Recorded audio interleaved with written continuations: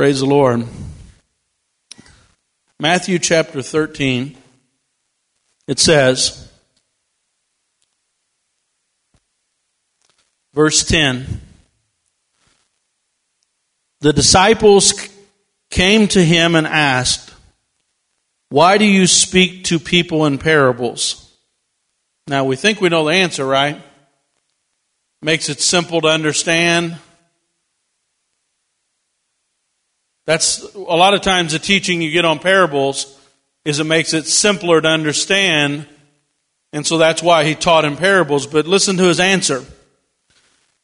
He replied, because the knowledge of the secrets, everybody likes a secret or a mystery, right?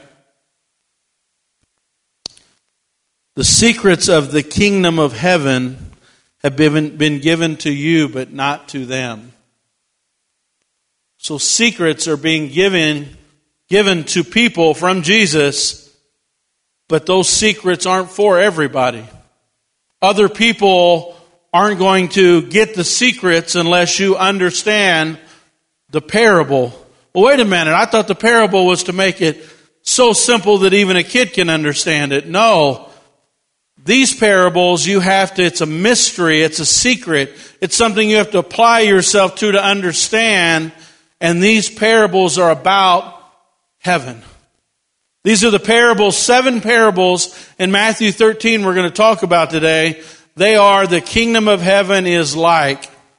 So I'm going to make that even a little simpler. I'm going to say heaven is like. Heaven is like. Heaven is like. This is what Jesus is saying. Secrets that not everybody is able to have from Jesus. Heaven is like this. And anybody here that wants to go to heaven, we had better figure out what the secret is. Because they're contained in Matthew chapter 13. Let's pray. Heavenly Father, we love you so much. Holy Spirit, we need you today.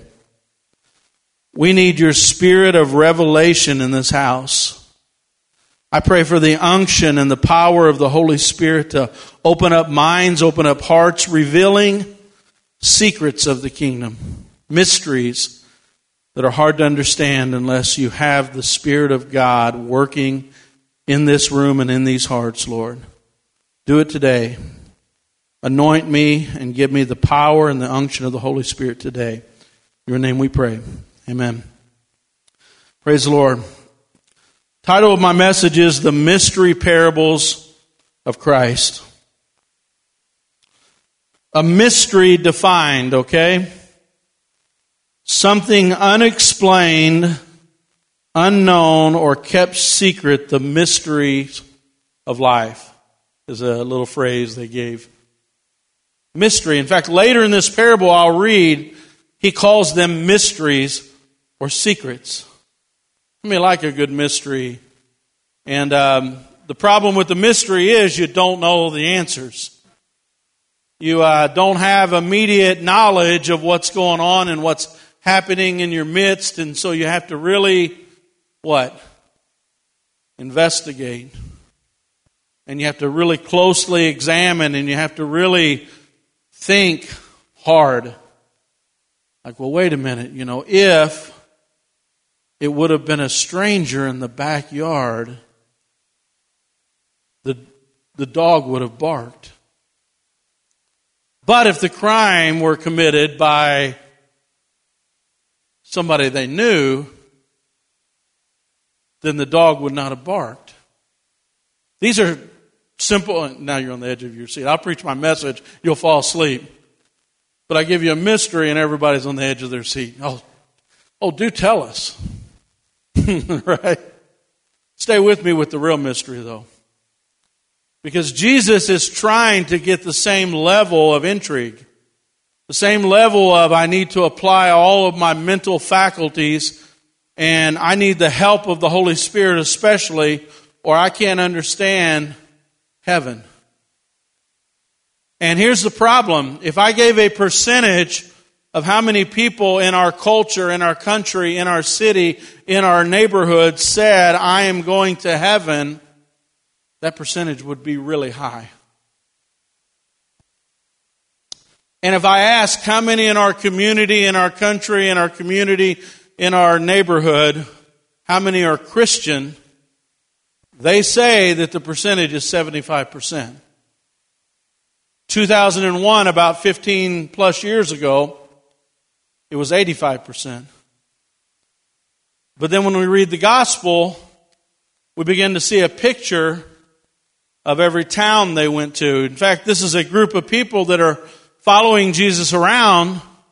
And Matthew chapter 1 through chapter 12 is basically a picture of a king who is revealing himself.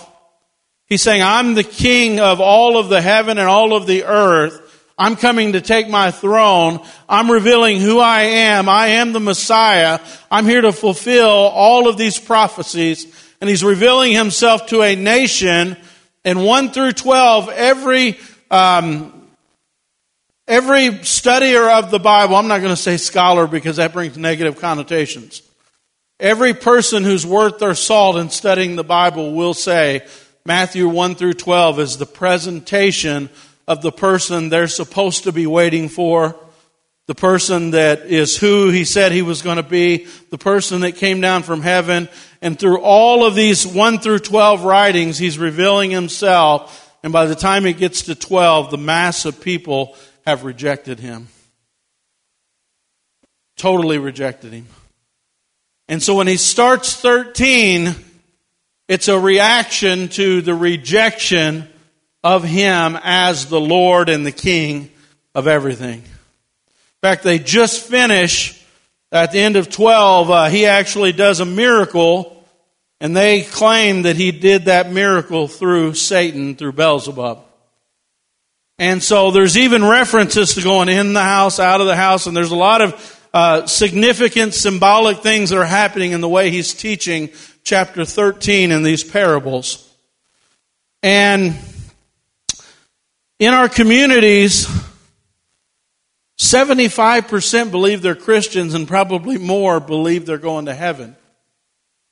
Yet when we see the Apostle Paul go to towns that were, some were small, some were towns of 3,000 to 5,000, some were towns of 250,000 people, one town even had about 500,000 people.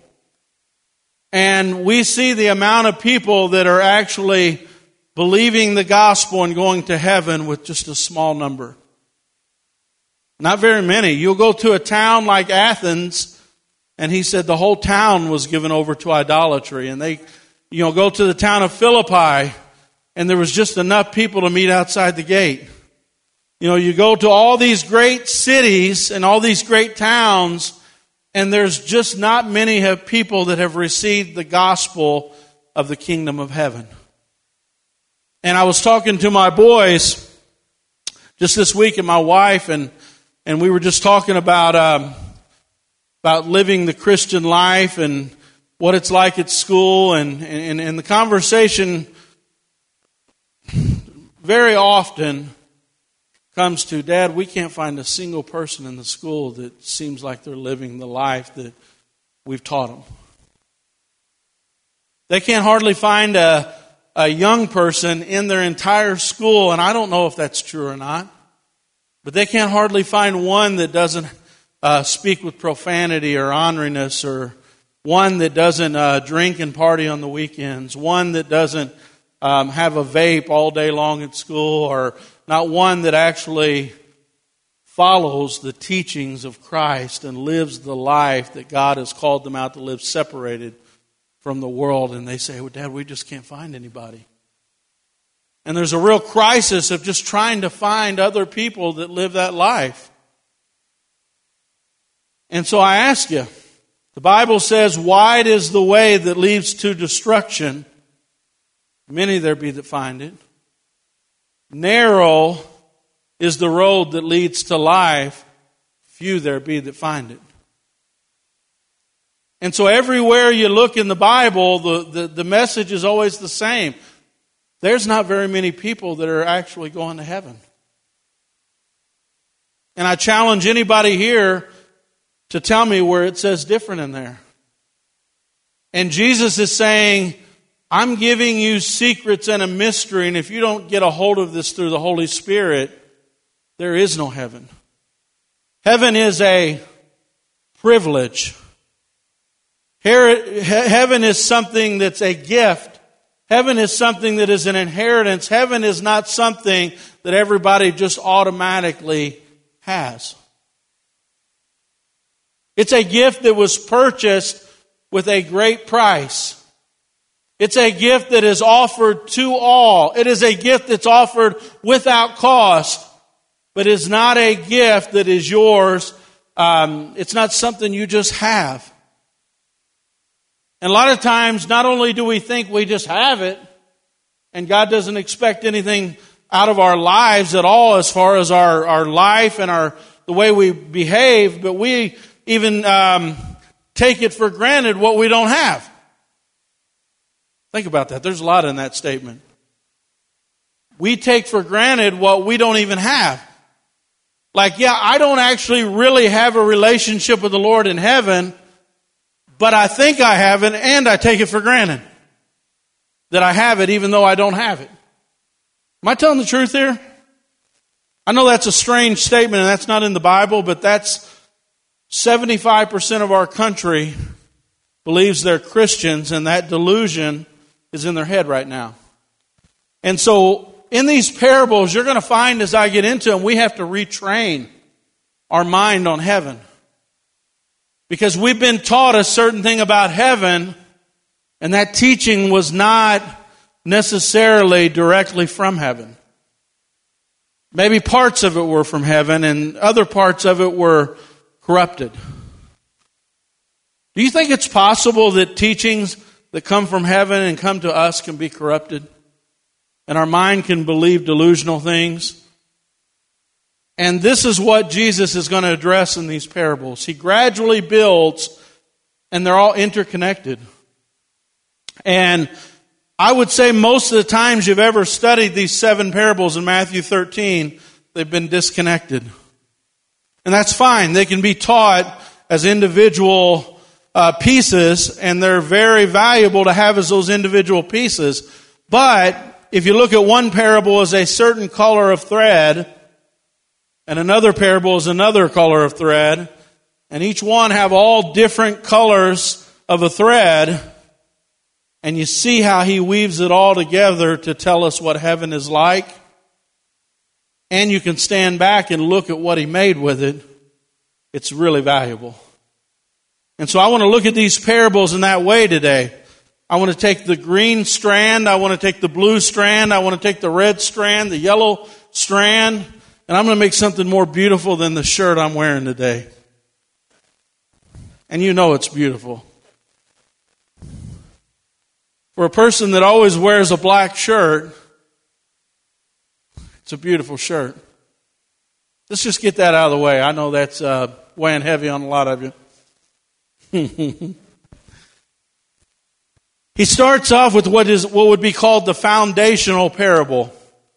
It's the foundation, and it's almost a key for interpretation.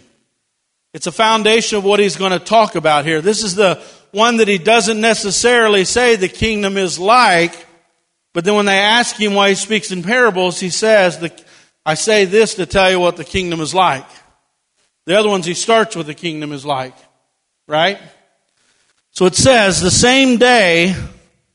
Now it's very important, they don't just put things here just to put it there. That same day is important because they're transitioning from, they think his power comes from Beelzebub, and they've completely rejected him as far as the religious leaders of the day. They've rejected him. They've rejected his ministry. They put to death his forerunner, which was John the Baptist, and these are all critical elements. They've rejected his ministry. And even his family is outside of the house. And he makes a statement that most that study the Bible believe is symbolic. His family is outside the house and say, hey, come out to us. Your family's out there waiting for you. And he said, who is my family? But the ones that do the will of the Father. And so what he's saying is, this message is going to those who will do the will of the Father. My own people have rejected me. He's not saying his family rejected him. He's just transitioning that same day from the ones who rejected him to the ones who he wants to receive it. Okay, and that might be Jews, it might be Gentiles, it might be Greeks, it might be men, might be women, might be slave, might be free. Everybody in the world that will receive the kingdom of heaven, this is who he's speaking to now.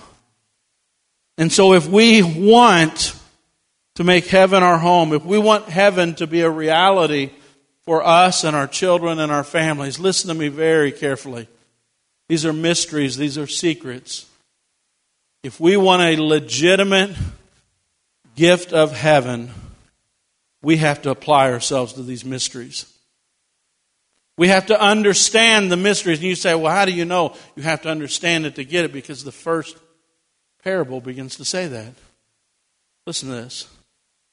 The same day, here's the transition, he went out of the house, sat by the lake, and such large crowds gathered around him, he got into a boat and sat in it. While the people stood on the shore, he told them many things in parables. He said, a farmer went out to sow his seed. As he was scattering the seed, some fell among the path, and the birds came and ate it up. Some fell on rocky places where it did not have much soil. It sprang up quickly, but because the soil was shallow, when the sun came up, the plant was scorched, and they withered because they had no root. Other seed fell among the thorns, which grew and choked the plants. Still other seed fell on good soil, where it produced a crop 160 or 30 times what was sown. Whoever has ears, let them hear. Now, do you think that he had a whole crowd of people without ears? This is really miraculous. Everybody has the same deformity. Not a person in the whole large crowd had an ear. What he's saying very clearly is, most won't hear this. But if the Spirit allows you to hear it, take heed to it. If you hear it today, don't forget it. And he goes on. Disciples came to him and asked, why do you speak to this people in parables? He replied, because the knowledge of the secrets of the kingdom of heaven have been given to you, but not to them.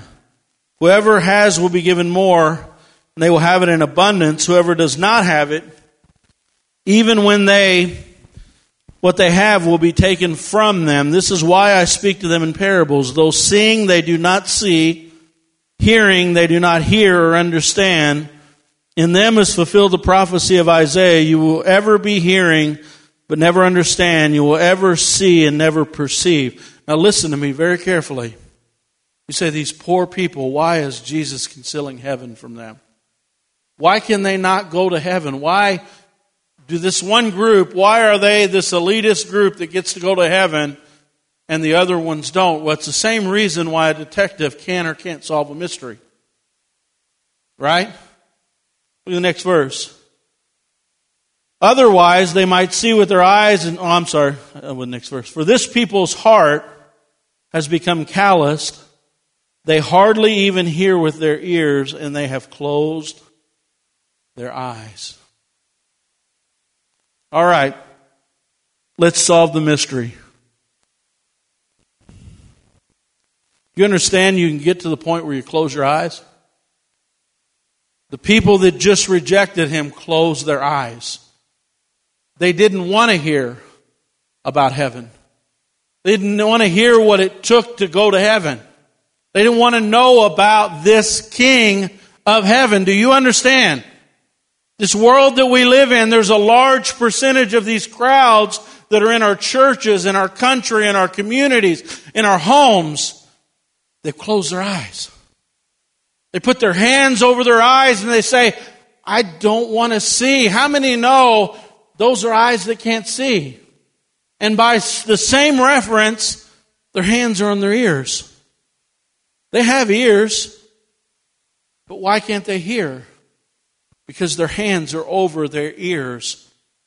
There's something that's affecting their ability to receive So he's going to tell the 7 parables, this being the first of the 7, to explain to them the phenomena of what's happening. Why are they closing their ears? Why are their hands over their ears? Why are their hands over their eyes? Why can't they solve the mystery of this simple parable? And he begins to come up with some symbols here. And doing it as a whole is helpful because the symbols stay the same all the way through the parables. It's a whole piece here he's doing. And if you break it up, you don't always see the pieces come together like that. So he has a picture of a sower. And the sower,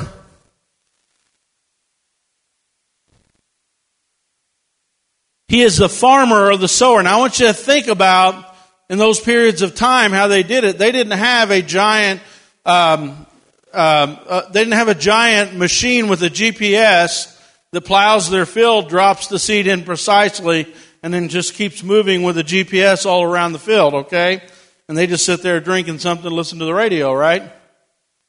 That's what they do now. Their feet are propped up and the GPS does most of it, okay? I've watched them. But back then they just began to sow seed. So there's a farmer that's sowing seed here. And one thing you have to begin to recognize, the one that's throwing the seed everywhere, it's being broadcast in a lot of places. And Jesus is very clearly saying, I'm the farmer. Jesus is the farmer. He's the sower of the seed. And what is the seed? The kingdom of heaven. Heaven is like the seed. So if that seed has an ability to find a place in your life, it'll grow into eternal life. If it finds a place, listen to me, this is a mystery. It'll grow into eternal life. So what value is that seed? If I don't have the seed that Jesus is broadcasting through the whole world, this is what he's saying. His people rejected him. Now I'm broadcasting this good news. What's the good news? Oh, I don't know. You get to live forever without tears, without crying, without sorrow, without death, without fear, without all of these things. I'm going to live forever in the presence of God. Well, everybody gets to do that. That's nothing new. Nobody gets it. The Bible says in John 1:12, but as many as receive, to them gave he power to become the sons of God. So only the ones who receive this good news. Has there ever been better news? But doesn't everybody get it? I've already established that. Read your Bible. But he's broadcasting it all over the whole world. He's throwing that seed everywhere through missionaries, through dads, through moms, through pastors.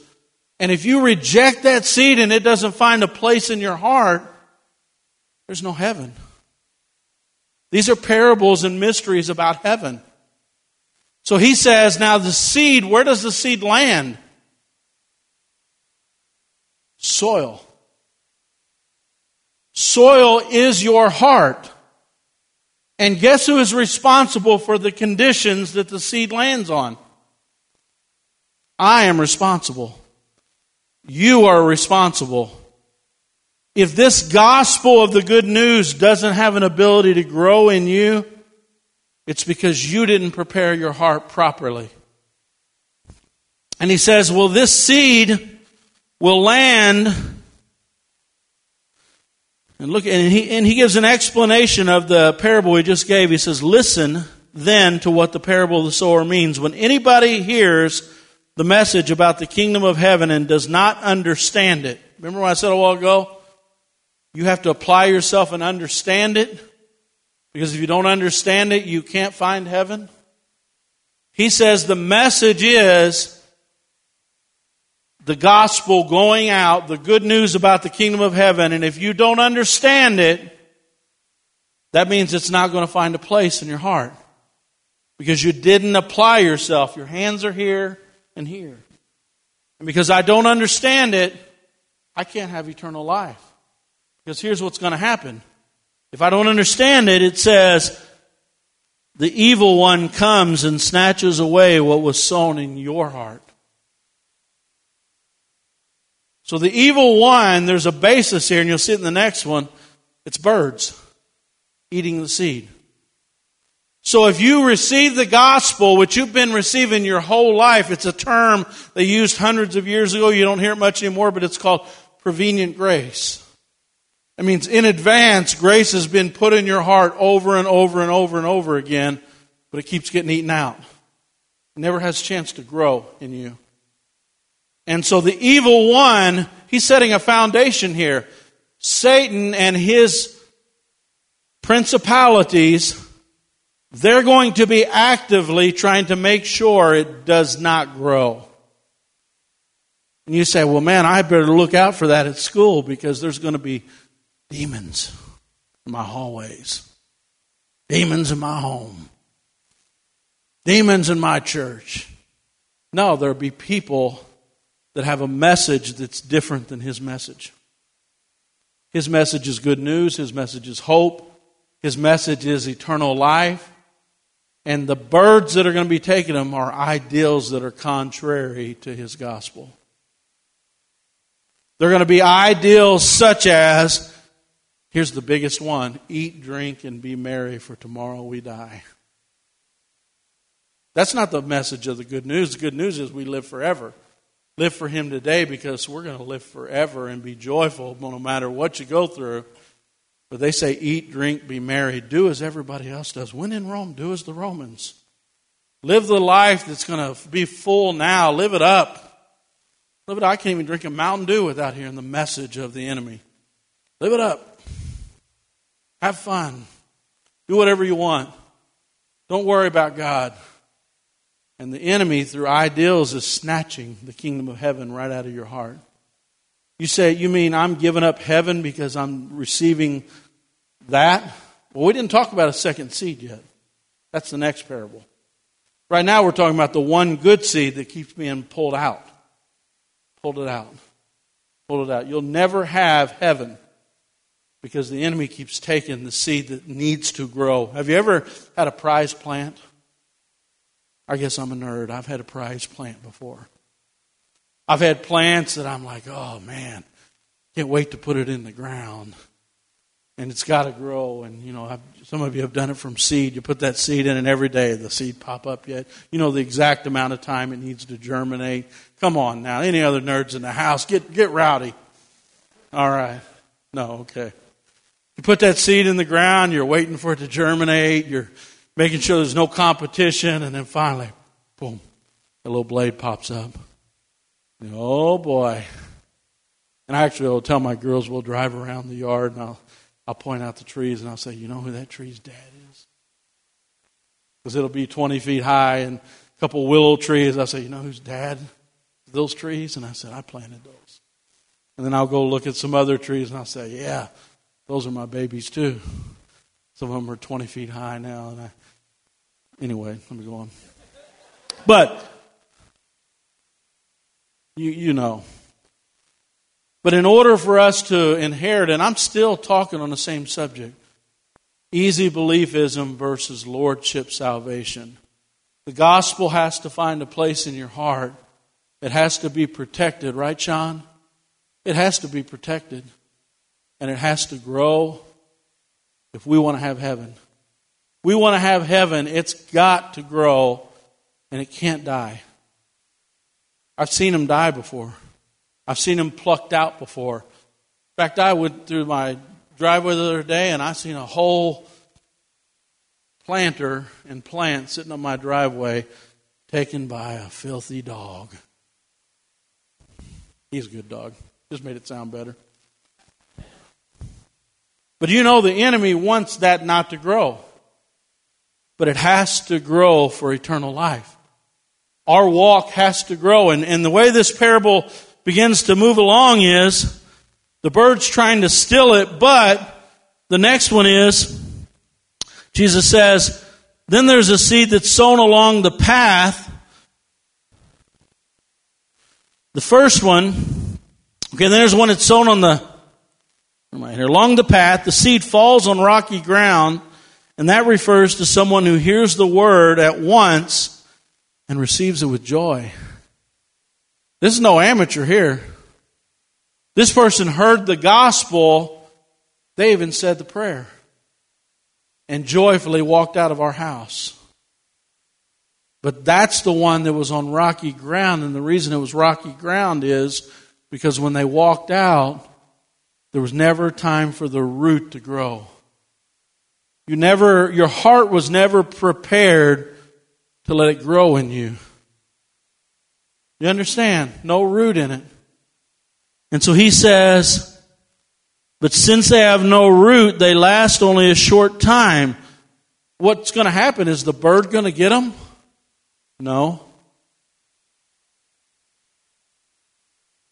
When trouble and persecution come because of the word, they quickly fall away.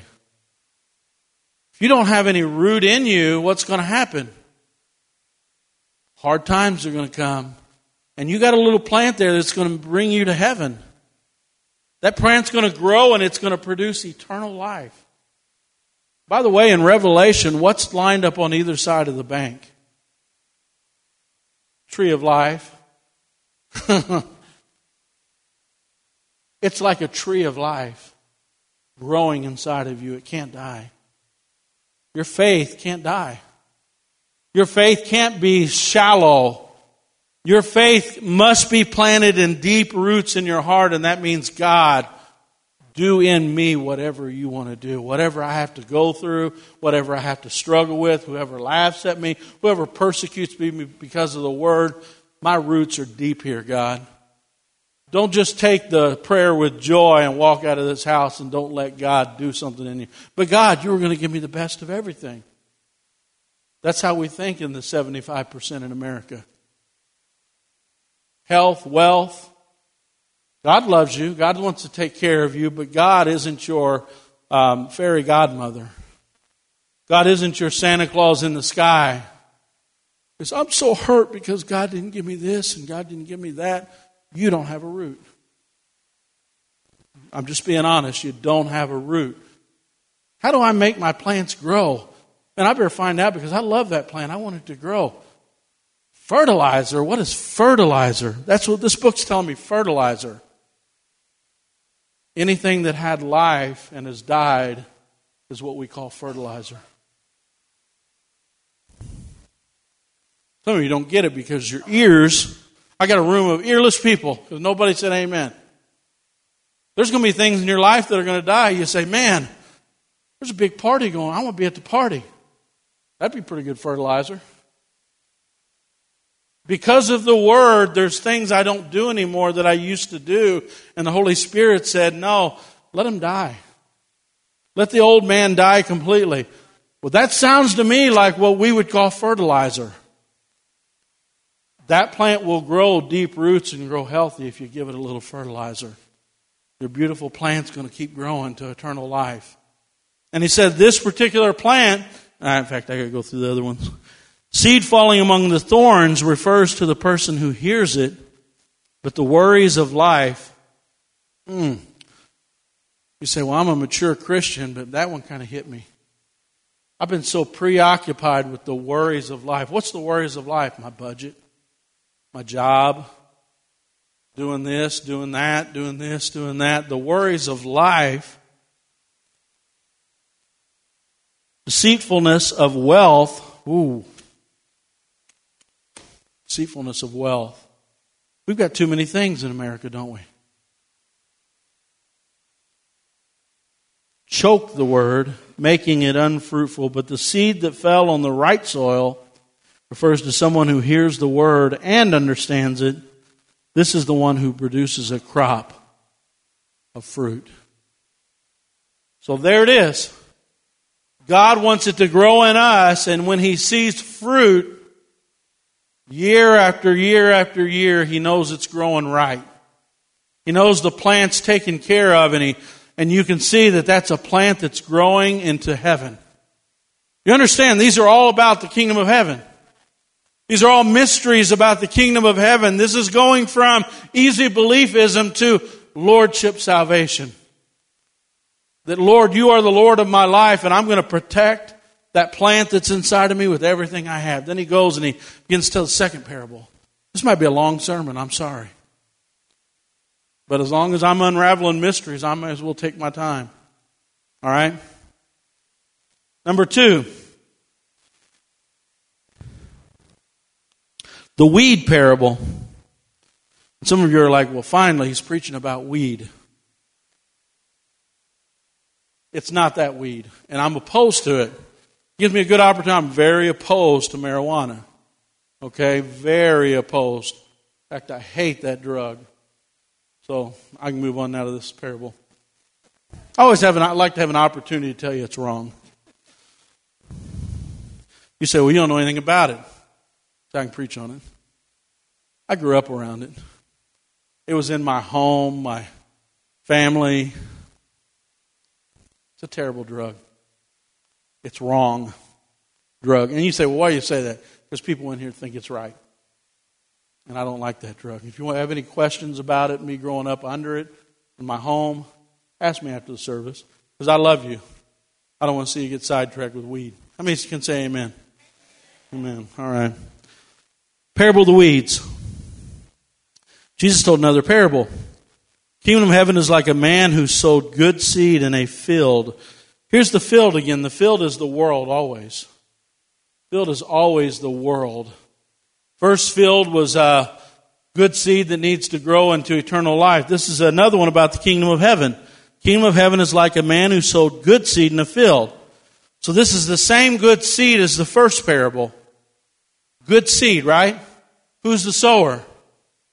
Jesus is the sower. The field is the world. He's putting this good gospel that grows up into heaven into your life. If you're mad at me about the weed still, get over it. Just get over it. I'm going to say the same thing every time. Just get, we have different opinions on weed, okay? That's okay. Just keep listening, please. All right?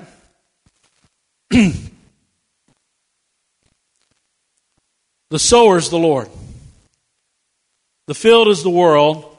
The good seed is heaven in your life.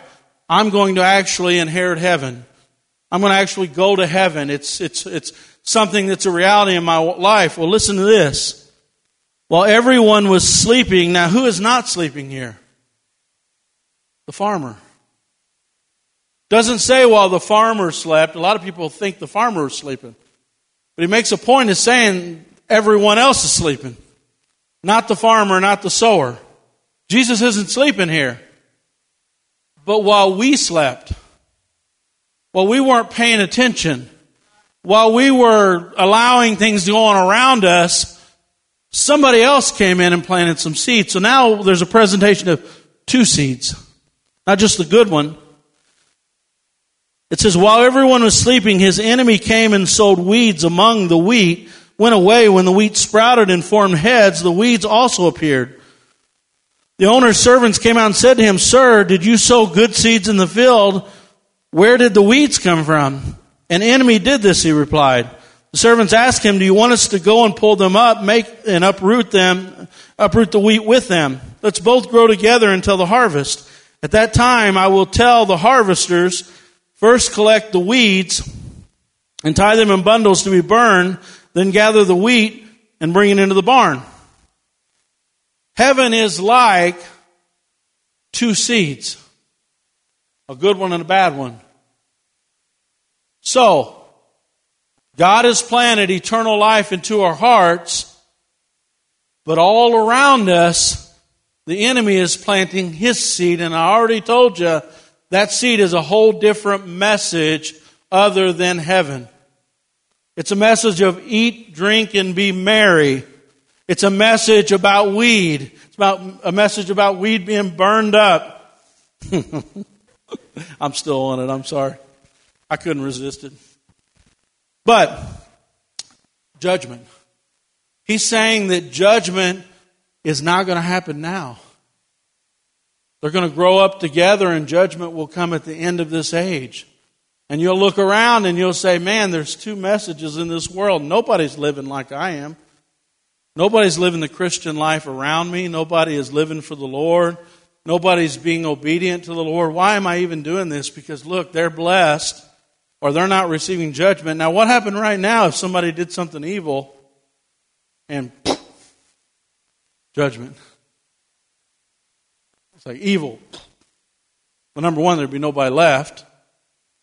We'd all be gone. But what he's saying is we're going to grow up together and they're going to look the same. The tare or the darnel or the weed there looks just like the Christian. I see a field of 75% Christians. And they look the same. That was the problem with the tare. They looked like the wheat.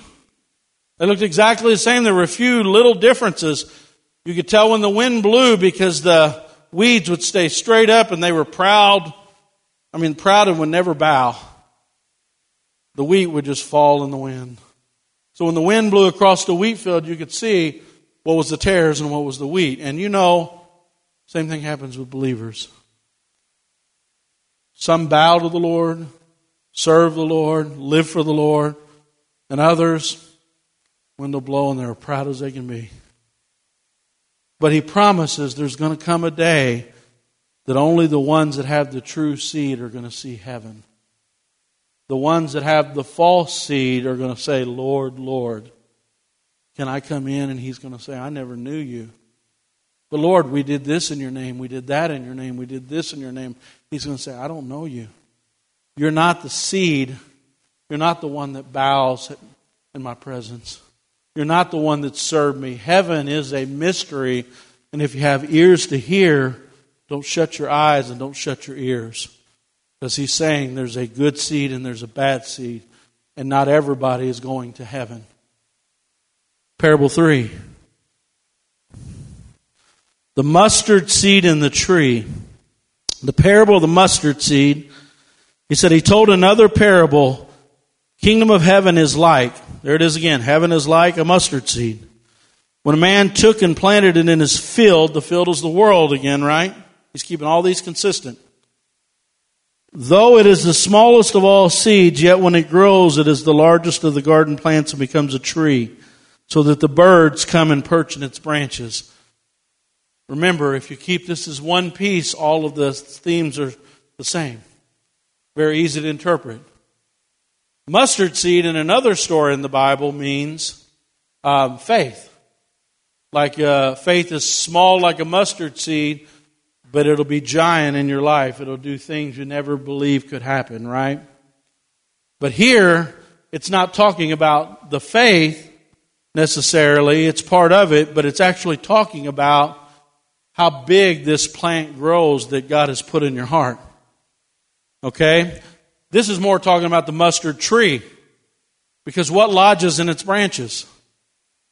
Birds. What is the symbol of the bird in these stories? The enemy. So this is a plant that's begun to grow, and this is a parable all about your influence in life. Like I became a strong tree, so strong in the Lord that the birds are living in my limbs, making their home. And so what this is saying is, the plant survived. The little seed of faith that God put in you is growing, and it's growing into the kingdom of heaven. It's growing into eternal life. But you became so strong and had so much influence that now you're influencing the world around you. This is both the individual and the church. Now the birds are trying to influence you. Do you understand what he's trying to say here? In fact, he backs it up with another one after just to make sure you get the message.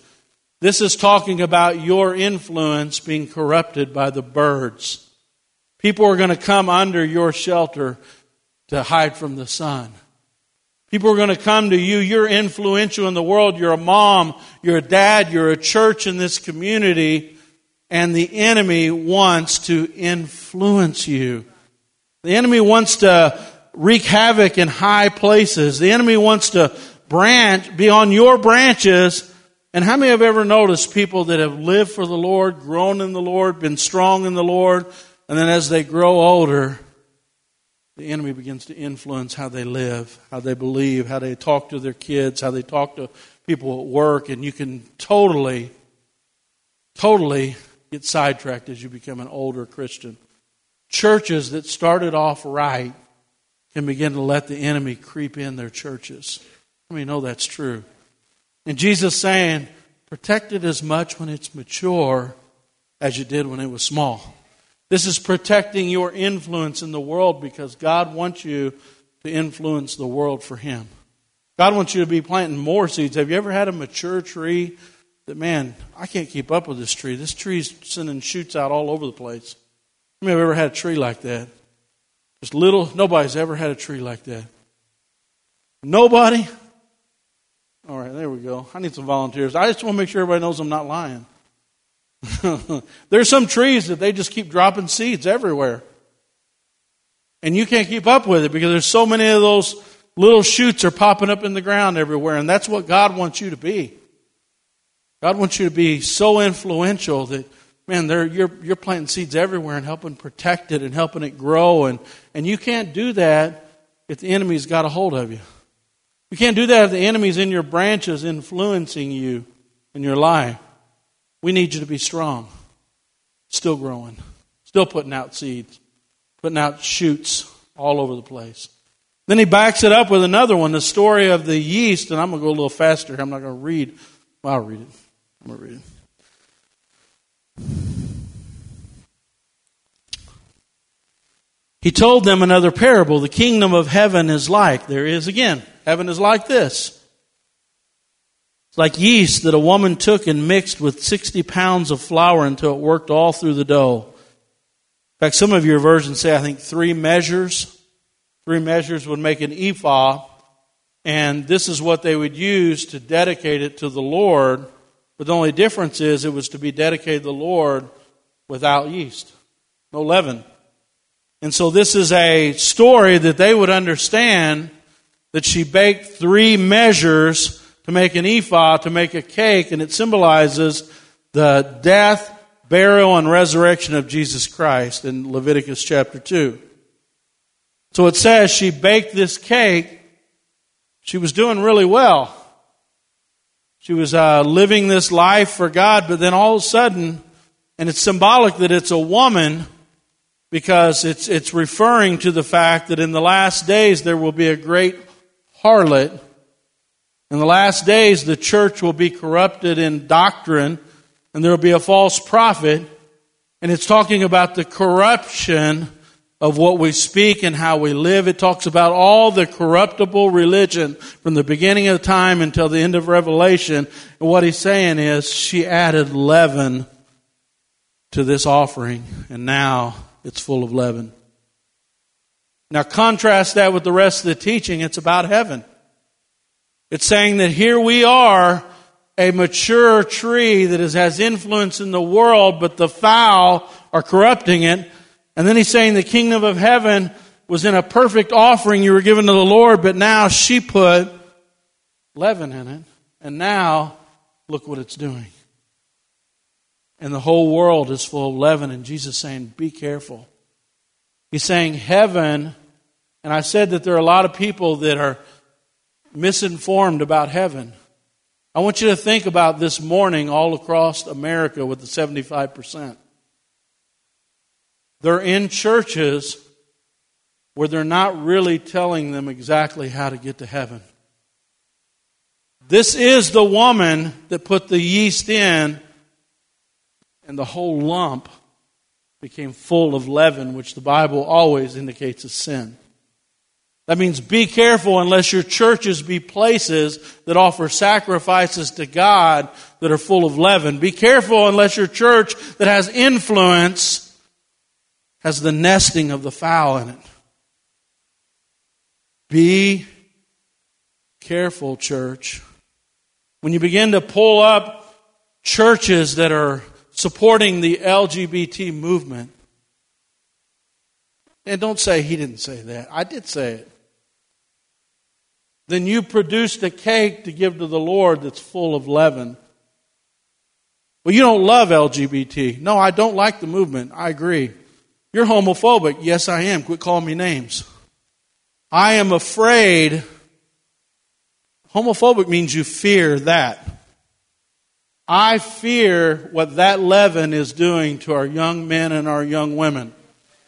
I fear what it's doing to our identity as real men and real women. I fear the amount of perversion that it's injecting into our society and injecting, get this, into our churches.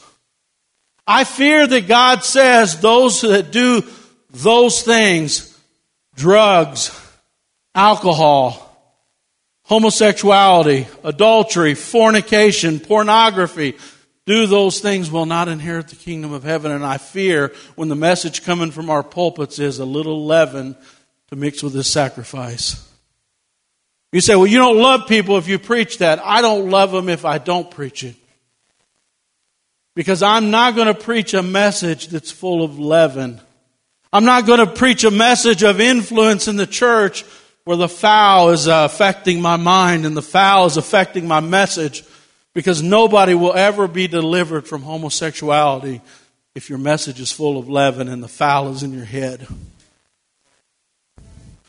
These messages are critical for the church. Now everybody's mad at me. And I'm sorry. I'm not sorry. I'm sorry you're mad. I'm not sorry about the message.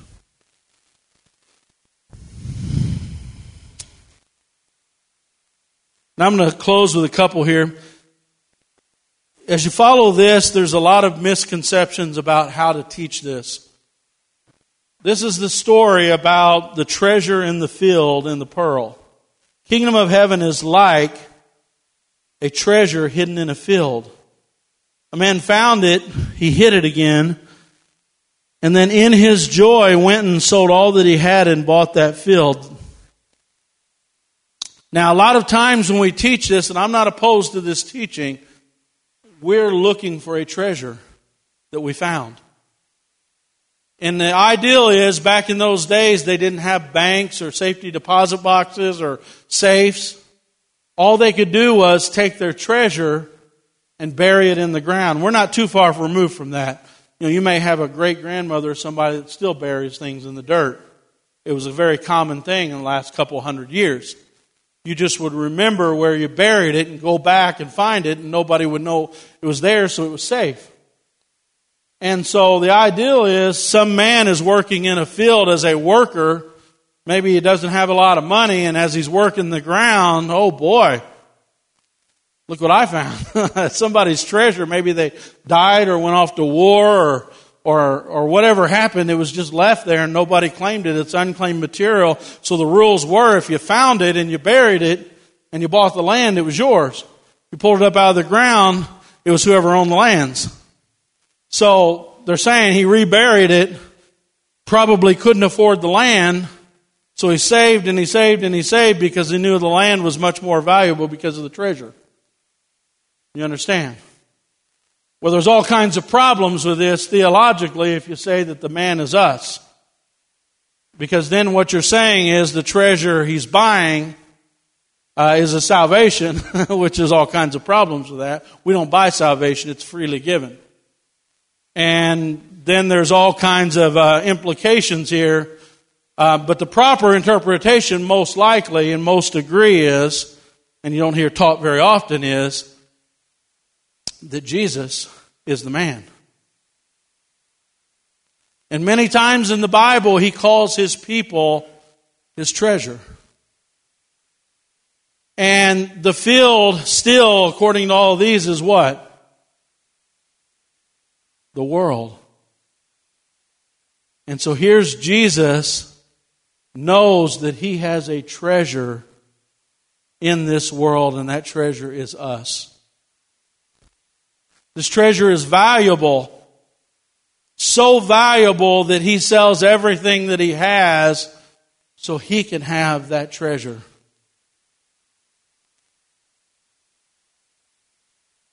We are his treasure. We are on this earth. We are, Jesus Christ sold everything because he wants to be with his treasure. It's a beautiful story. But I do like the fact that we reciprocate His love by what? Selling everything we have to be with Him. And so I think there is a mutual, I don't have a problem teaching it either way, because I think there's a mutual love that treasure of Him is so great, I'll do anything to get Him. And I'm such a treasure to Him, He sold everything to get me. And so this is another message about heaven is like. Heaven is like a person that knows God is a treasure and will give up everything to only have Him. Praise the Lord. We all say that, but do we do it? Lord, I'll give up everything to be with You. And then He literally sold everything and emptied Himself of everything, including His body, to be with us. Pearl, same thing. It says a great merchant went and was shopping for pearls, and when he found the perfect pearl, he sold everything so he could have it. And you say, well, wait a minute, I've heard that taught that we're searching for God and buying the pearl. Again, it's the same principle. It's a little hard to interpret that we're buying the pearl, okay? But look, get this. A pearl is deep in the sea of people. Sea always symbolizes people in parables. And this pearl is growing deep. And you know how a pearl grows? From a wound. And so there's this wounded little, what do you call them? Oyster. Yeah, there we go. Forget what they were. Wounded little oyster. And out of that wound it begins to heal itself. And a pearl begins to grow. And Jesus is very clearly saying, my people, my church are growing out of this wounding of me. They're growing and they're growing and they're growing. And He is the merchant. He's shopping, He's looking, He's finding, He's trying to find the pearl of great price. He sees faith growing in us. He's talking about heaven still, and He's talking about the seed still growing. He sees through all the hurt, through all the wounds, through all the tribulation, they still love me. They're still following me. They're still serving me. And this beautiful pearl is growing. This is another way of Jesus saying, can you imagine this merchant finally gets that pearl? And man, he just looks at it. So beautiful. I mean, your whole life is pearls, okay? Now, we're not pearl people, right? We don't spend our whole life, but when you see the one, and you're just looking at it, that's how He looks at us. We're beautiful to Him. He wants to be with us. He's telling us He's the merchant that found beauty in you. He wants to be with you. He's scattering seed. Remember, if you put all these together, scattering seed all over the world. He's looking for that pearl of great price. He's looking for that treasure in the field. He's looking for that wheat that has fruit in its life. All these are a picture of Him looking for us. And again, I don't have any problem with the other either. We're searching for Him. We see Him as a pearl of great price. We're also mutually chasing after Him. Church, there's no way you're going to miss heaven when I'm looking for Him and He's looking for me. Now, you might have a child. I remember when I was young, and I would go, every time we'd go to the store, I would intentionally get lost because I wanted to hear my name over the speaker. You go to the front, I figured out, and they would say, hey, Mrs. Ricketts, your son is up here at the front. Remember I used to do that all the time? I'd go to the front, and they'd say, hey, your son is up here. And I'd be like, yeah, that's my name. Yeah. But I can see if one is looking for one and the other one doesn't really care, you may not find. But man, when I'm looking for Him, He's looking for me. He's my delight. I'm His delight. I'm His treasure. He's my treasure. He's my pearl. I'm His pearl. I'm trying to bear fruit. He's trying to produce fruit. Do you understand what's happening here? Mysteries of heaven. And God wants us all to be there. Praise the Lord. Stand to your feet. Worship team. 12:07. Man, I only went 7 minutes long. Praise the Lord. Praise the Lord. Amen. There should be some shouting in here. I was planning on going a lot longer than that. There we go. Praise the Lord. Now the seventh parable, and I'm going to close with this. Seventh parable is a great net that is cast. And the net is very clear in his parable. The net is the end of the age. And he says a great net is going to be cast around the entire earth. And he said there's going to be a separation of the good and the bad. Those who will inherit eternal life and those who won't. And Eddie said it earlier. On the way over here, God was just leading me on how to close this service. And church, we have the luxury of having a couple of worship songs here to really contemplate. And I'm really big on contemplating your life. And so I just want to ask you today, examine yourself. Figure out whether you be in the faith, the Bible says. Examine your walk with the Lord. You know, if the only time you worship, like Eddie said, is at church, examine that today. Can I ask you something? If you have ears to hear today, if your house isn't a place where you worship during the day and during the evening, think about this week saying, hey, I need this to grow in my life. Play worship music while you're doing the dishes. Play worship music while you're working on the car. Worship music while you're sitting on the lawnmower. I'm talking about your faith growing, because if it doesn't grow, there's no heaven. If it's not growing and it's snatched away, there's no eternal life.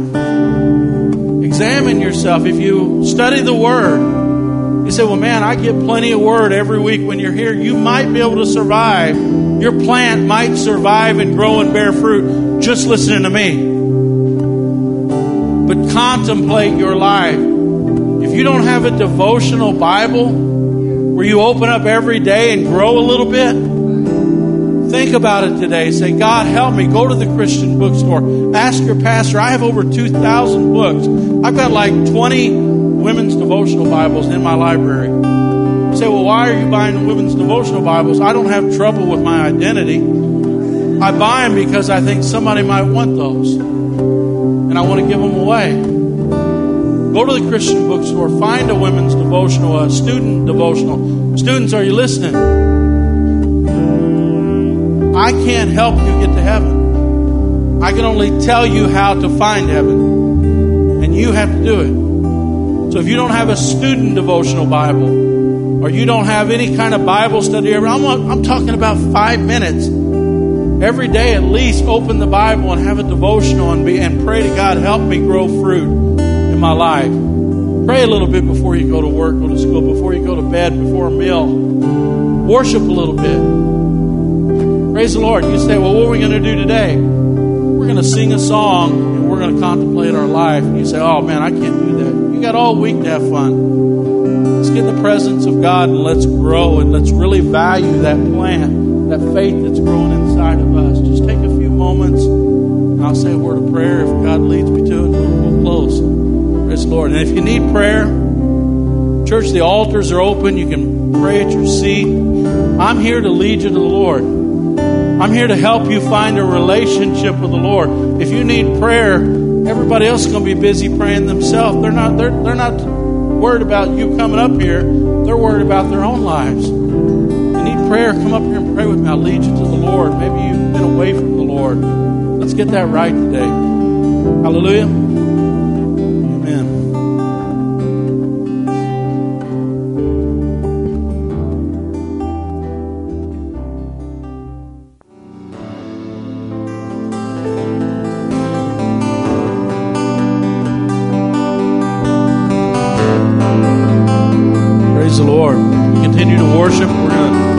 In a word of prayer. And Heavenly Father, Lord, we love you, Lord. Father, I thank you for your word, Lord, and your offer of salvation, Lord God, your place that you prepared for us, Lord. Father, we thank you, Lord. I pray today that your Spirit would lead and guide every person that's here, Lord God, that they would trust you. They would grow in you, Lord God. They would know you, Lord, and know your voice, Lord God. Lord, bless this church, Lord God. Bless these people, Lord. Yes, Lord God. In your name we pray. Everybody said,